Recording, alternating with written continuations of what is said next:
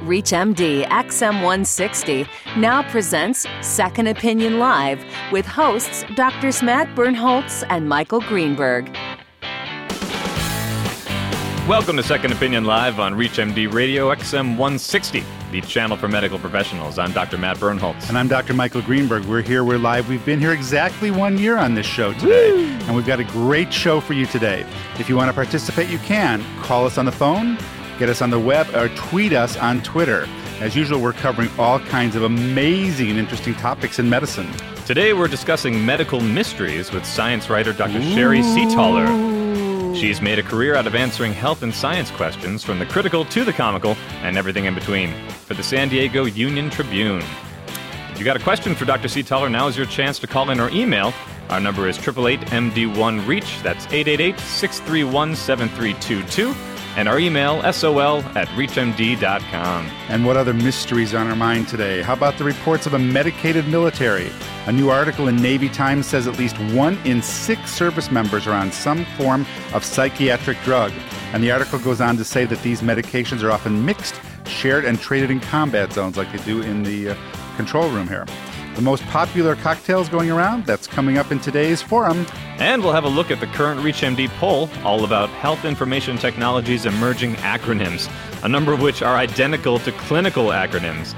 If you think you know what RLS, CDS, or even HIT stand for, think again, because we're bridging clinical and technical lingos on today's show. We are so advanced, and we'd be behind the times if we didn't spend a few minutes covering the newest trends in medical media.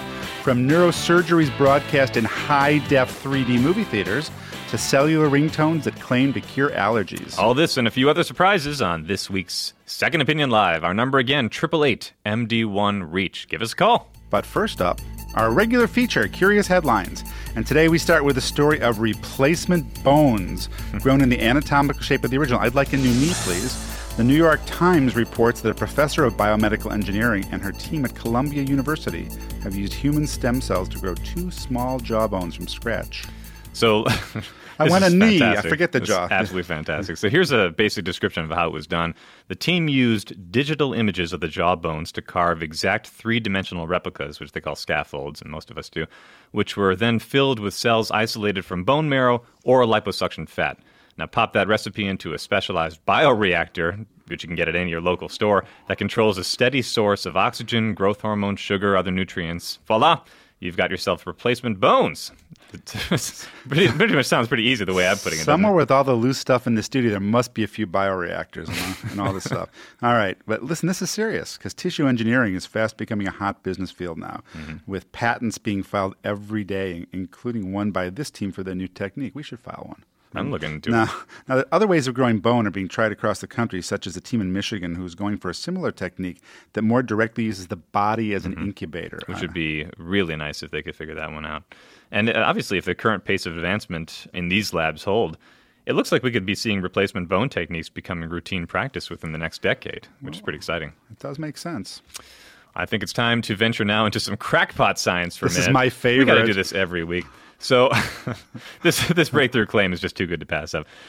From the Japanese team that brought us the Bolingual, which, by the way, is a device claimed to translate dog barks into human speech. It works. I have one. Of course you do. Comes the latest health revolution, healing ringtones. Now, here's my favorite application.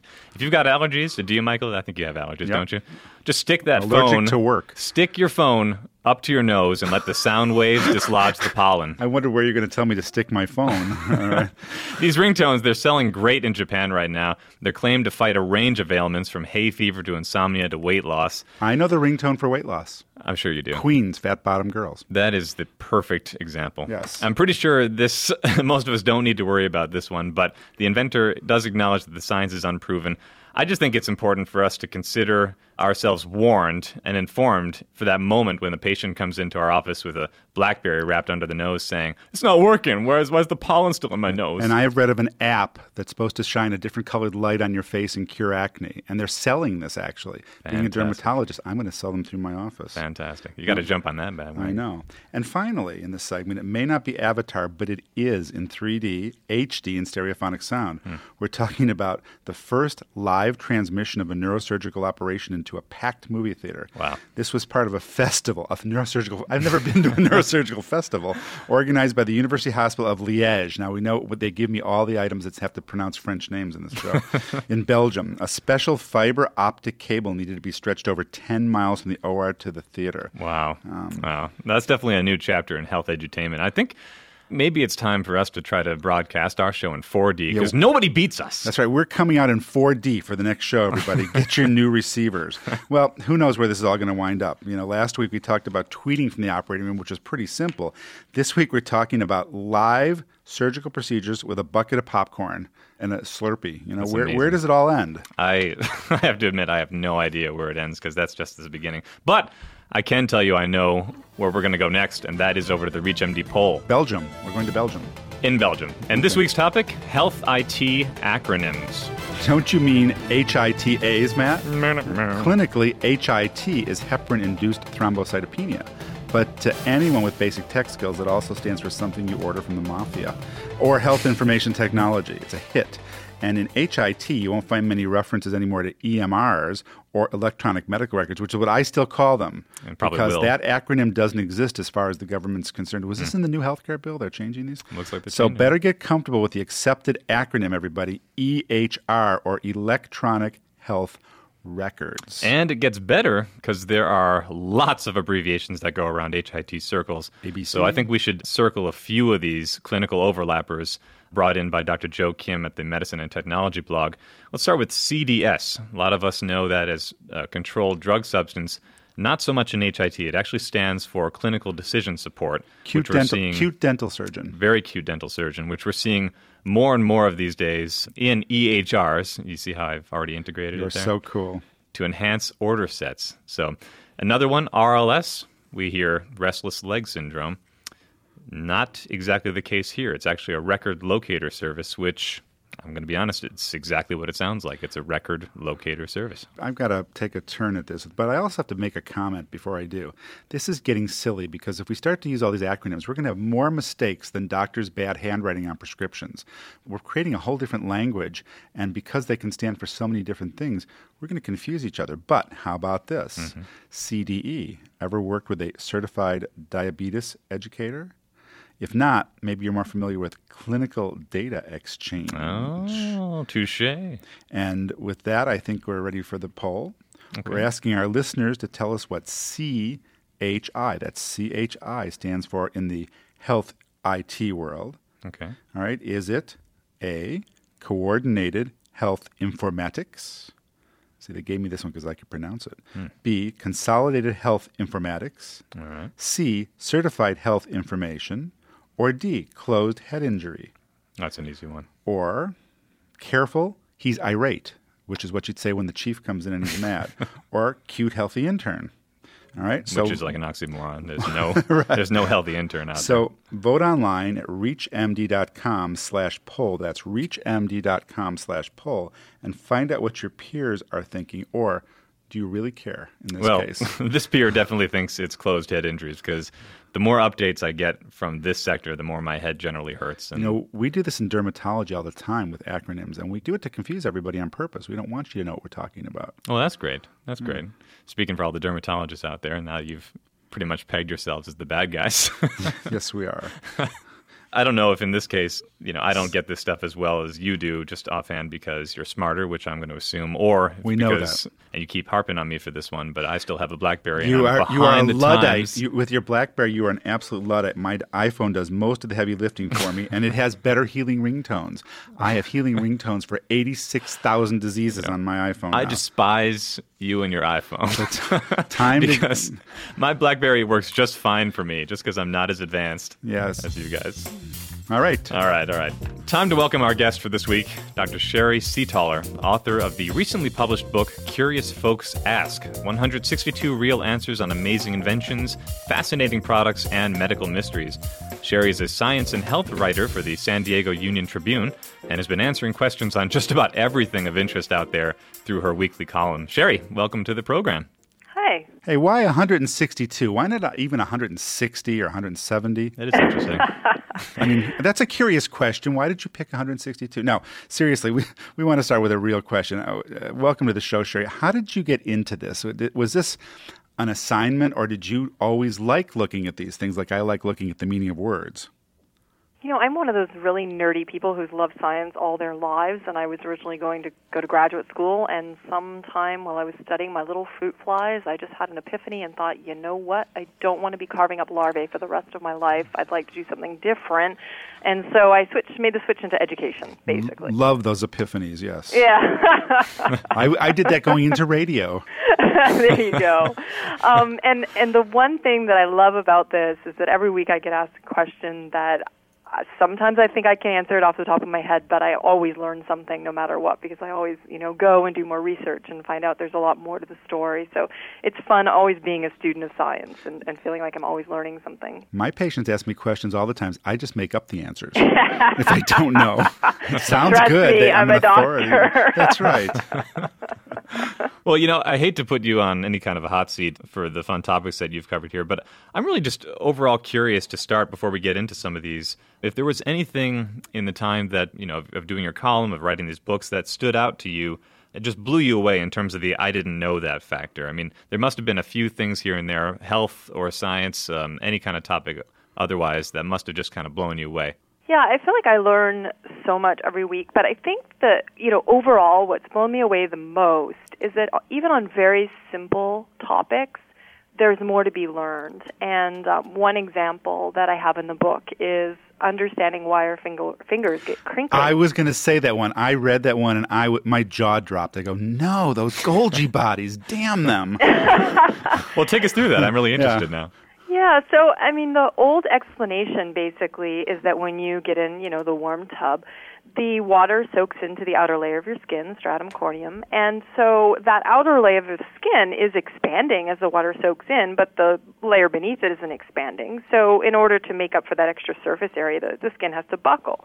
Well, that's all fine. It seems like a good explanation. That might be even what your mom or your grandmother will give you as an explanation. But once surgeons started to be able to replant fingers after accidentally amputated fingers, they found that the fingers, even though they were healthy, they weren't being rejected or anything, they weren't having the same response in the replanted fingers as they were in the rest of the hand and even the finger up to the reattachment point. And what they also found is that the blood flow, so when you plunge your hand into warm water, there's this kind of paradoxical response, because normally when you're too warm, the blood comes to the surface of the skin so that you can, lose heat to the environment. In warm water, there's a paradoxical response that your blood vessels actually constrict. And so what was found is that people who had these reattached fingers, within the reattached finger, you weren't getting that blood flow reduction, especially within the first year or so after that reattachment, when the nerves hadn't necessarily all completely reconnected. And so there's some thought that the glomus organs, they're these organs in the skin, they're these clusters of convoluted arteries, they're involved in temperature regulation, that when they shrink, because the blood flow is being reduced, that they pull the upper and lower layers of skin together, and you get this wrinkling again because, that extra surface area has to go somewhere. And because in the reattached fingers you're not getting this reduction in blood flow, you're not getting this wrinkling effect. So it's not, I don't even think that's the final complete answer, because if you look at how we behave in cold air, for instance, you also get this, reduction in blood flow, but you don't get the same wrinkling. So maybe it's some combination of the stratum corneum gaining more water and also the reduction in blood flow. See, I said Golgi. I was so excited. I misread it as Golgies. Oh, my God. I'm so embarrassed now. I put that on live radio. And Sherry, that's okay. I spent 3 years in a derm residency, and we spent a whole year on that subject. They misinformed a whole year of that. The other year was acne, and the third year was making up names. It's cost you Yeah, everything. but you were just doing that thing on acronyms just now, Right. and it could be like the glomus, the Golgi. You were getting a little tricked. Hey, as long as they're G's. This stuff is wild. I mean, I have to tell you and just add for you and our listeners that as you were kind of giving us this crazy explanation, I'm basically dipping my fingers in water So to was see if I. it's going to do it. And Michael over here is contemplating taking off a pinky just to see if he can duplicate the effects. No, I was going to dip your hands in water like we did at camp to see if you would wet the bed. Michael is crazy. If you're just joining us, you're listening to Second Opinion Live on ReachMD XM160. I'm Dr. Michael Greenberg alongside Dr. Matt Bernholtz, whose fingers are wet. Find us on Twitter at ReachMD or find us by phone, 888-MD1-REACH. That's 888-631-7322. We're talking with science and health writer and just really funny Dr. Sherry Seataler. We're handling the really deep subjects here. Well, we should get into a couple other ones that are interesting, because I think one of the interesting aspects of your book was looking into kernels of truth to common medical myths and folktales, the kind of things that come into offices all the time that we have to just dispel over and over and over again, that you actually were able to poke a few holes at and say, well, maybe what you think you know isn't quite true. Maybe there is some truth to some of these folktales. And I think one of them, which may or may not lie in that field, is does being in the cold cause you to catch a cold? I really like that one. Yeah, I think this is a really neat thing because there's ongoing research, and if you start looking on Medline or whatever, you're going to find really current papers looking at this. And of course, if you pull open your virology textbook, it's probably going to tell you that no, being cold doesn't make one catch a cold. It's just that in the wintertime we're all crowded together in these places, and so there's more spread of germs. And if you start looking at the literature, there's some neat studies that have looked sort of at epidemiological things. So there's one that came out recently looking at recruits in the Finnish military because they have mandatory military service, so it's a pretty random sample. And they actually found that they looked over the course of about 6 months, so there was a real range in temperatures, and as the recruits were being trained over the 6-month period, they really did find that there was a relationship between the a number of people coming in with colds and the temperature. And in this case, these people, their routine isn't really any different in terms of the training and how closely housed and all of that they are. Whether it's cold or whether it's warm, they're still being forced to train in the same way.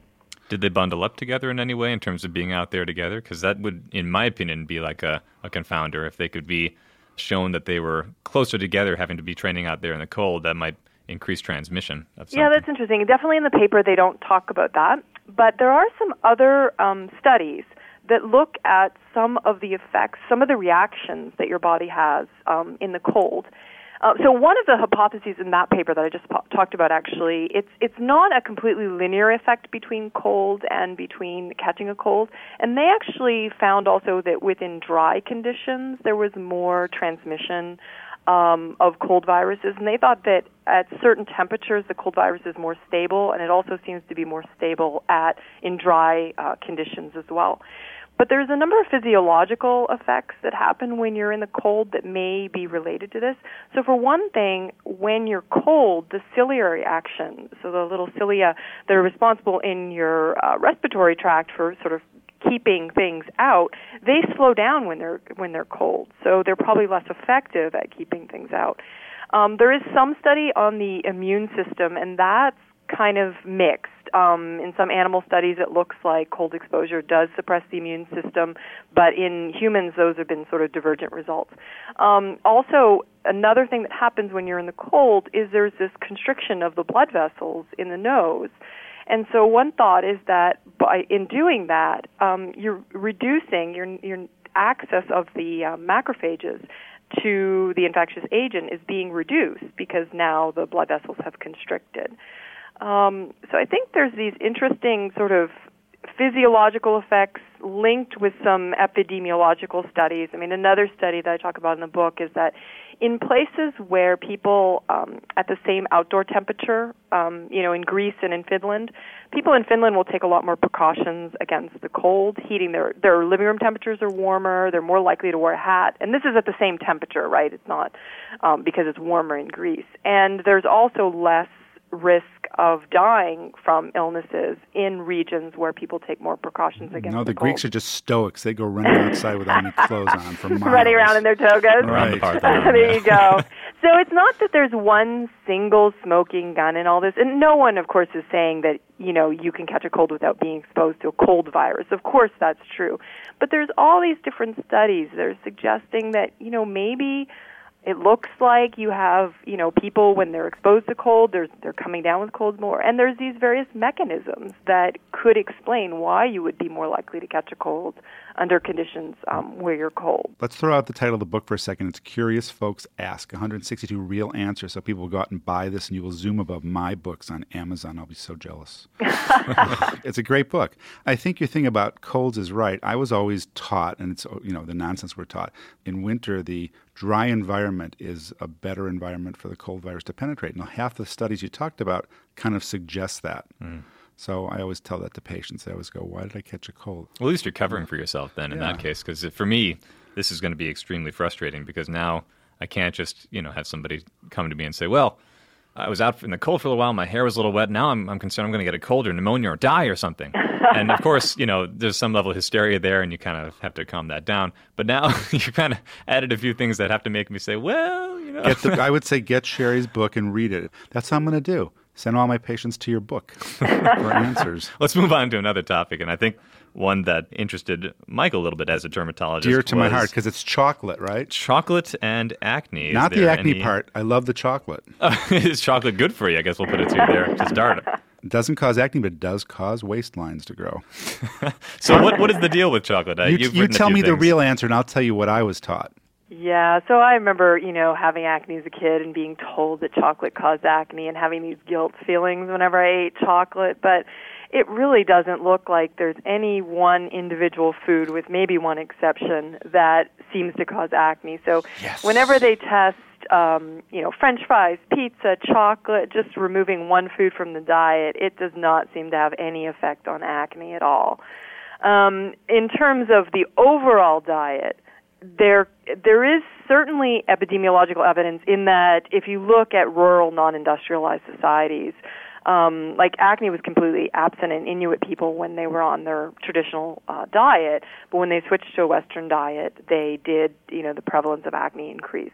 So there's some thought that possibly if you have a diet that's high overall in these foods that have a high glycemic index, that it could lead to chronically elevated insulin and maybe a hormone cascade. Eat blubber. Blubber. Have you read it?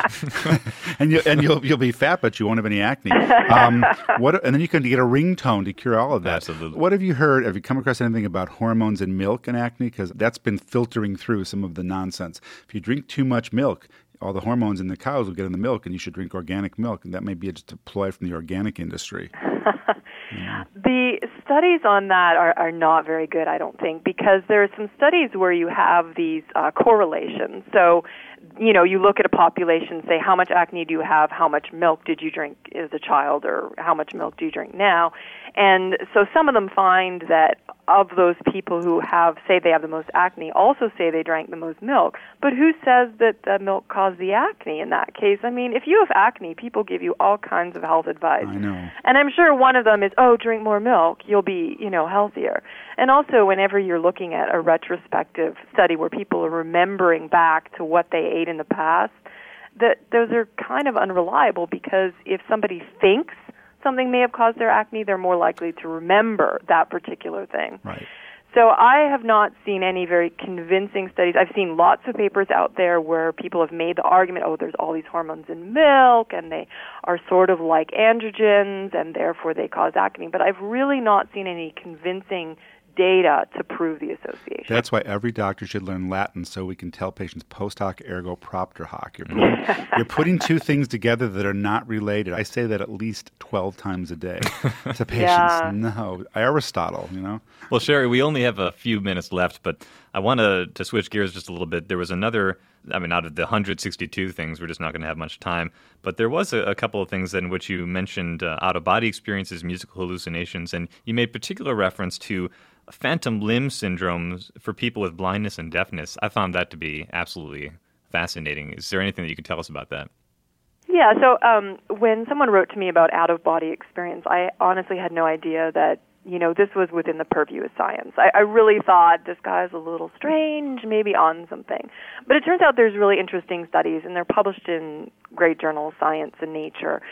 Some of the studies are sort of virtual reality things. Some of them are brain stimulation during epilepsy treatment.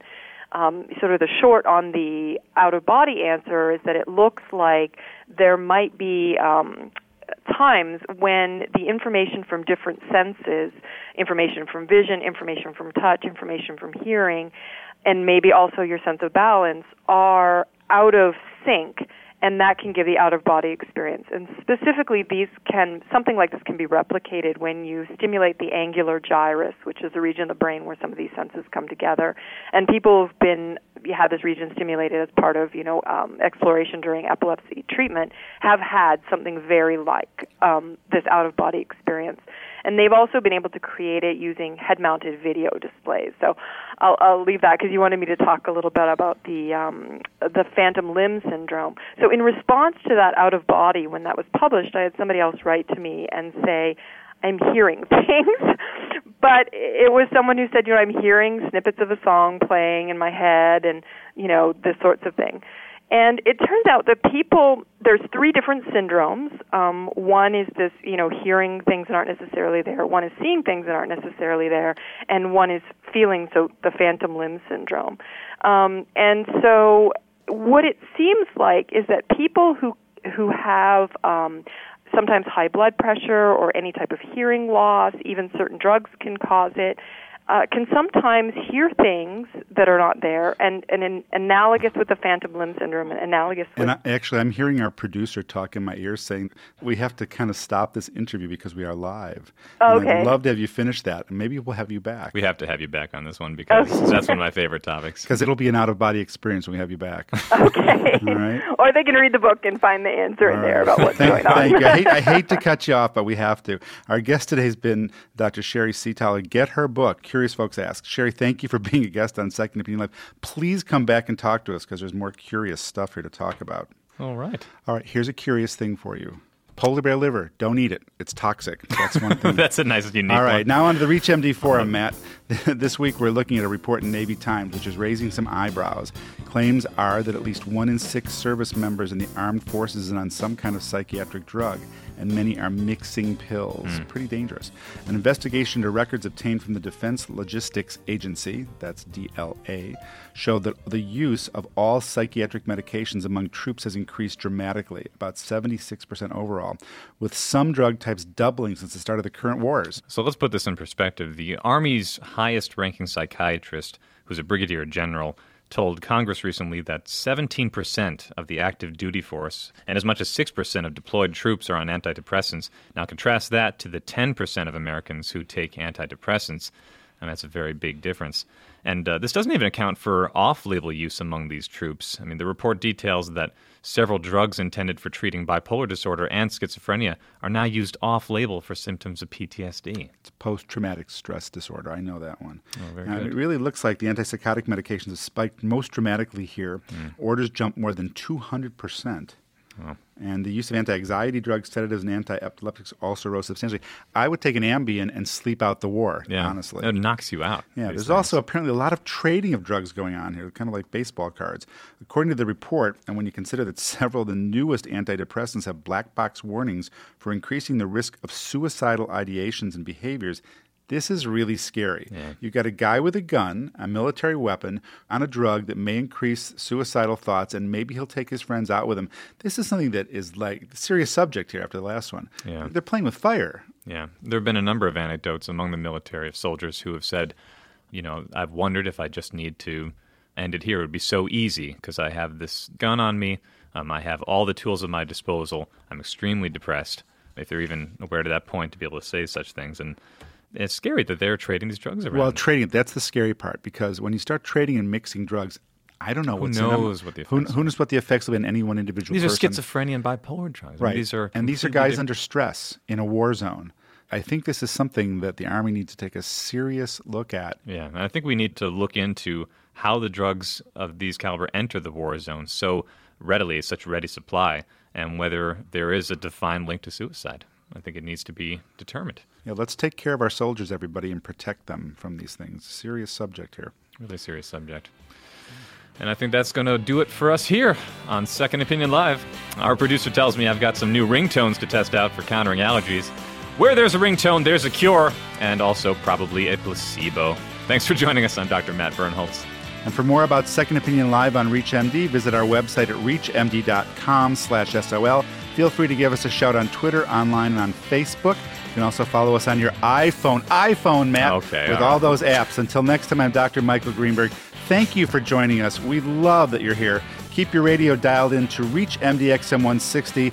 Call up and tell them we're the best show on the station. Thank you.